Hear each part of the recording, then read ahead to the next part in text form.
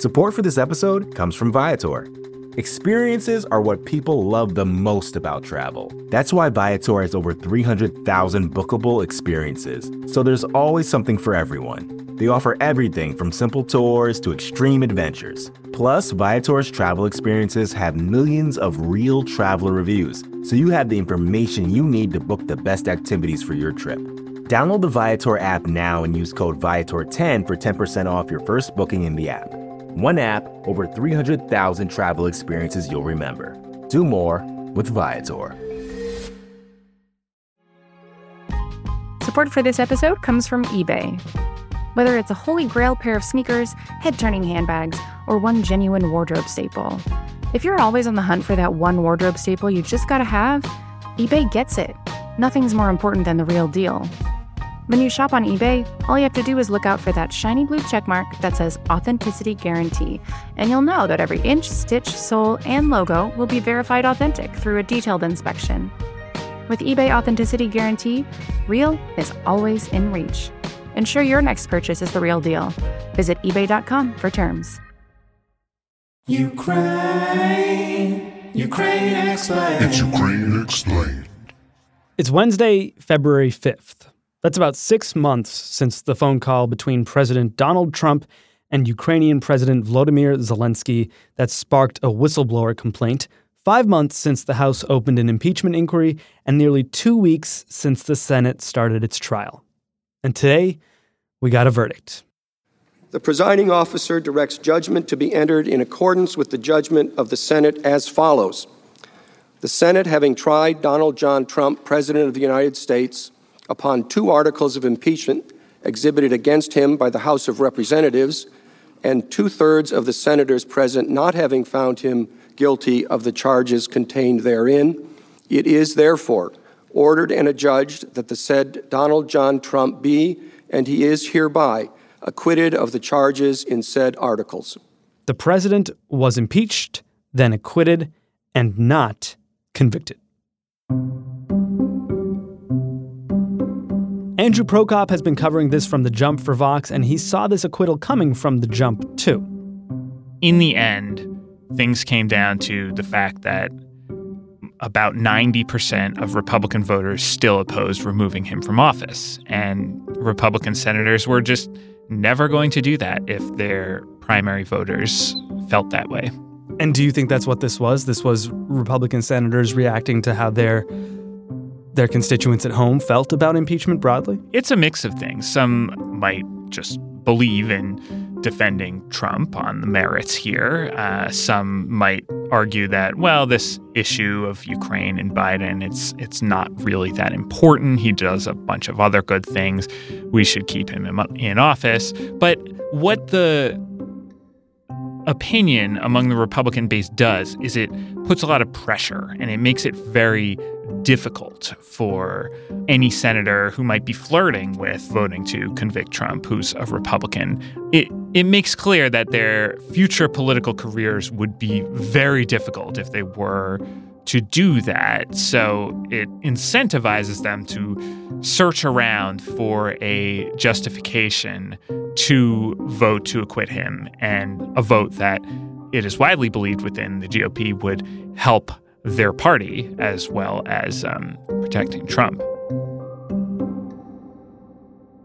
One of the bigger questions throughout the trial was, of course, whether or not Republicans would call on witnesses, and they ultimately decided not to. Was there a moment where they might have? So when last we spoke, John Bolton had just released his statement saying he would be happy to testify in the Senate, and the New York Times had subsequently reported on what Bolton had written in his forthcoming book, revealing that Trump did indeed tell him to pressure the Ukrainians to give information about the Bidens. So that seemed to put the pressure on Republican senators to call Bolton as a witness. He clearly had a story to tell. It was relevant information. But what they ended up coming around to after a couple days of nervousness, McConnell and other Republican senators made the case that this is really a road we do not want to go down. They said that it would just prolong the trial. They would have to, for fairness, let Trump call some witnesses. He would want to call Hunter Biden or Joe Biden. It would make this all into a big mess. I didn't find any of that too convincing because really it was up to the Republican majority to call whoever they want as witnesses. They don't have to do what Trump said. But I think the argument that ended up finally winning the day, at least if you listen to the key vote, Senator Lamar Alexander of Tennessee, was basically whose mind is going to change from Bolton's testimony or any witness's testimony. There was no need for more evidence to conclude that the president withheld United States aid, at least in part, to pressure Ukraine to investigate the Bidens. The House managers had proved this with what they called a, quote, mountain of overwhelming evidence.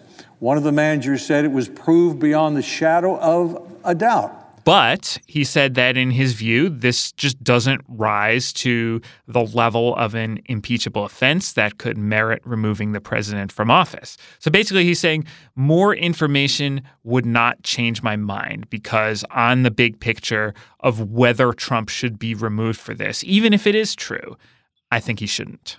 That's Lamar Alexander, but isn't there an argument here that having Bolton come in and say, I directly witnessed the president offering a quid pro quo might change the minds of others who are still maintaining this argument that there was no direct quid pro quo? I think generally the people making the argument that there is no direct quid pro quo do not exactly have open minds here. They're sticking to the president's line here. He insists it was a perfect phone call and he did nothing wrong.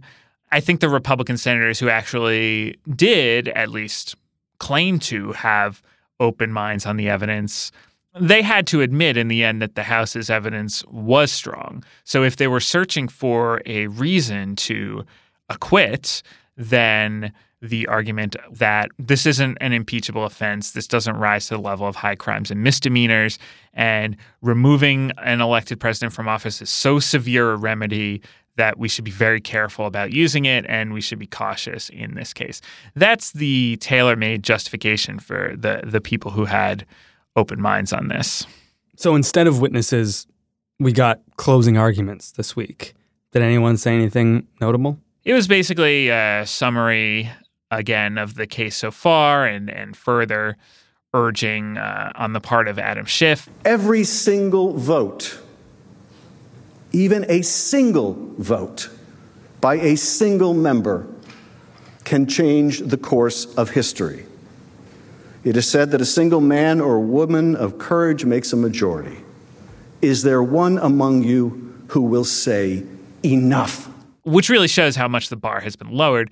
There, he was just looking for one Republican senator who would vote to convict Trump to prevent it from being a total shutout for the impeachment managers among the GOP majority. And he got one. He got Mitt Romney on abuse of power, and he didn't get Mitt Romney on obstruction of Congress somehow. I am profoundly religious. My faith is at the heart of who I am.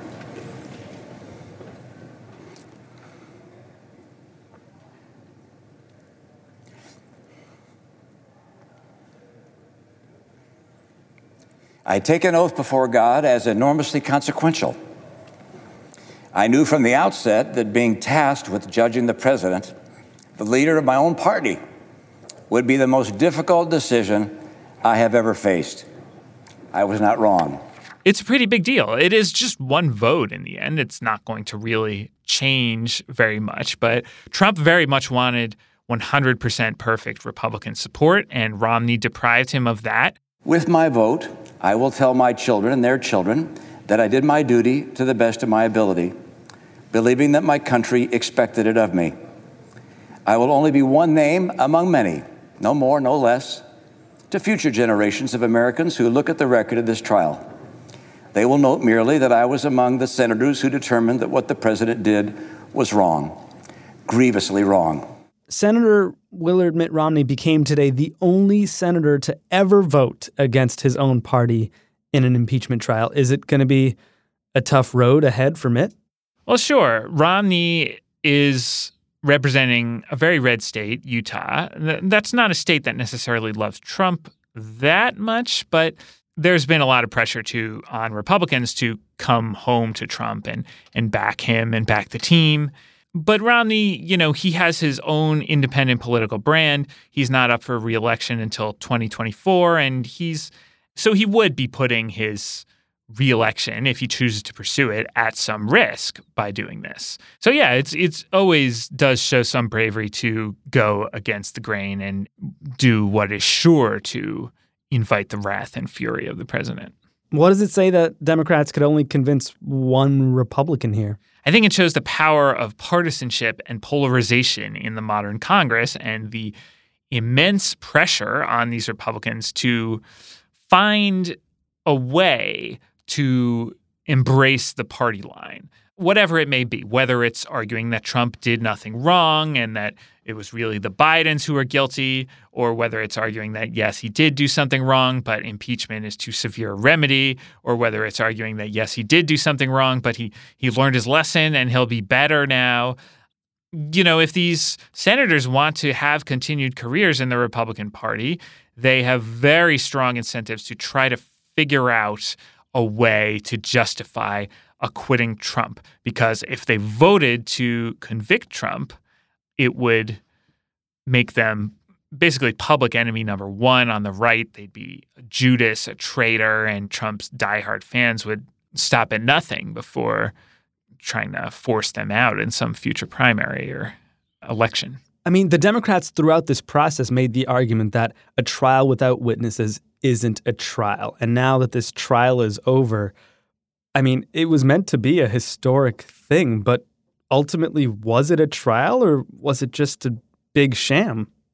I think we got some interesting points. There were questioning from the senators for both sides that had its interesting moments, but no, it wasn't a real trial. We didn't get into witnesses. We didn't explore any new evidence. It was a recap of the case that the House had put together last year and a political decision about what to do with that information. And now that the president's been acquitted, are his troubles over? Is the Ukraine scandal behind him forever? Well, I'm old enough to remember when Mueller wrapped up and Trump's troubles were over, and then he, of course, did not learn his lesson back then and immediately told Ukraine's president to investigate the Bidens and started this whole thing. So who knows what will happen next?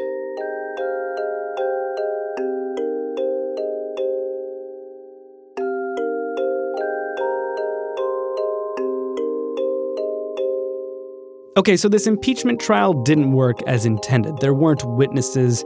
People clearly didn't want to know the truth and the whole truth. After a quick break, I'll talk to acclaimed podcaster and author Ezra Klein about how this impeachment mechanism could work a little better.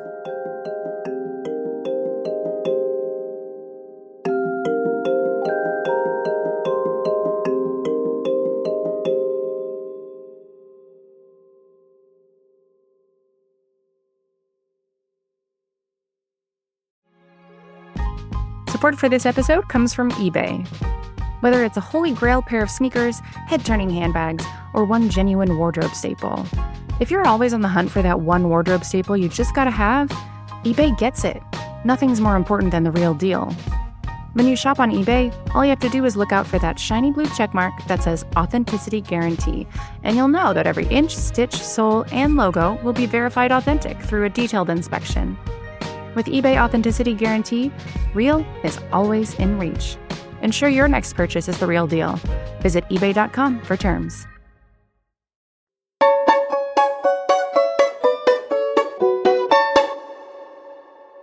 It's Today Explained. I'm Sean Rameswaram. I spoke to Vox's editor-at-large Ezra Klein last week about polarization. He explained how impeachment doesn't really work in a polarized system. You can't reach that supermajority to convict if everyone's voting on party lines, and the founders did not see that coming. The founders wrongly thought the American political system's separate branches would resist parties and partisanship polarization. So now that we have this super partisan impeachment vote, I asked Ezra how the founders might revise the system they created. So you can imagine something like, if the House votes for impeachment, which already you're dealing with party politics there, then instead of going to another body of elected politicians, who then you need a supermajority of them, it goes to the Supreme Court. Or it goes to some form of tribunal that is composed in a predetermined way. And then the other thing that I think is kind of interesting is impeachment works in an odd way where you get impeached, right, which is to say the charges are going to get brought to the Senate, and then you need a 2/3 majority for removal. We actually don't have much that is in between that. I think it would be interesting to imagine having a more direct censure process, or you can imagine impeachment process is more about just simply stating, having like a gold seal on, did the person actually do this thing? And then the question of how they are punished, whether or not it is removal or censure or something else, is separated from that a little bit. The terms conviction and acquittal are connected to the question of removal. It is very possible, I think, that there might be more openness to something like conviction if the outcome was not as severe as removal. And maybe what you want to do is accept that at least when parties are going to be involved, it's going to be very hard for them to remove a president, but it might be important for a message to be able to be sent to a president. Does that run the risk of politicizing the Supreme Court even more than it already is? I mean, people didn't seem to love it when they called the 2000 election and decided who the president would be. I think that is 100% the risk. I think that the problem is that there's no version of this that doesn't include politicization, right? But you can't take politics out of politics. And so the question is, who can withstand it?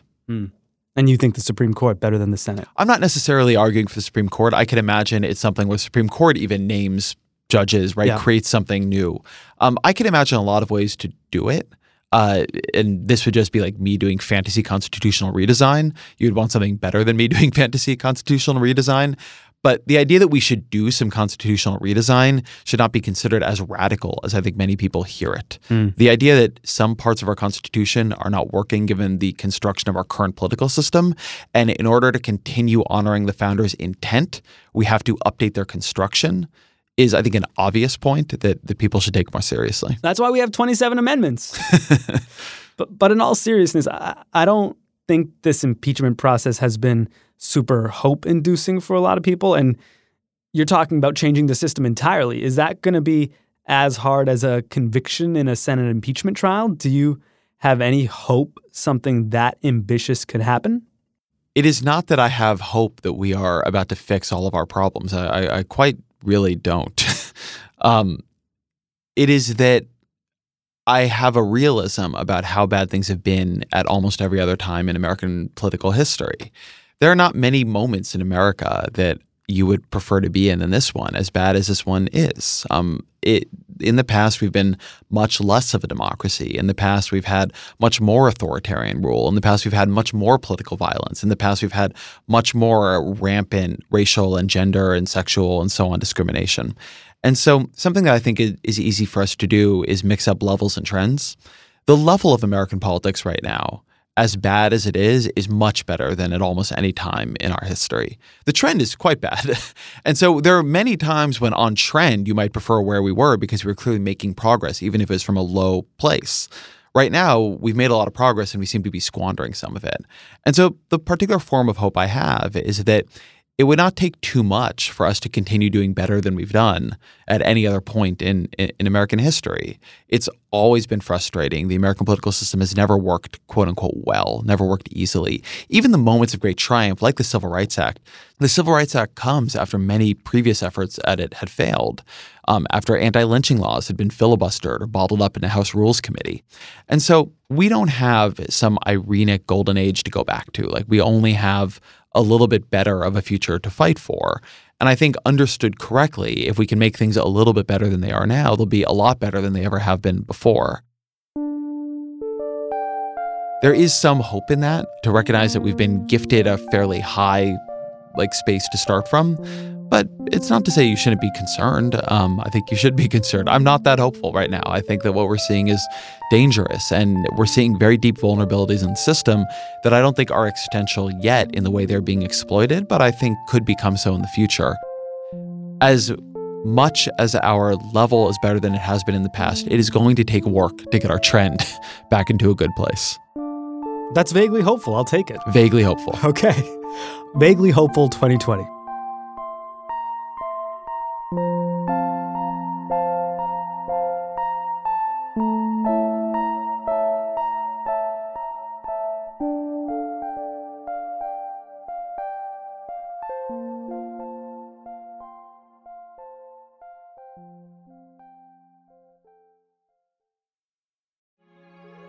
Support for this episode has come from eBay. You know real when you feel it. And with eBay Authenticity Guarantee, you don't have to wonder. You know that every inch, stitch, sole, and logo will be checked by experts and verified authentic. Maybe it's a designer handbag, sneakers that pop, jewelry that shines as bright as you do. With eBay Authenticity Guarantee, you can trust that feeling of real is always in reach. Ensure your next purchase is the real deal. Visit ebay.com for terms.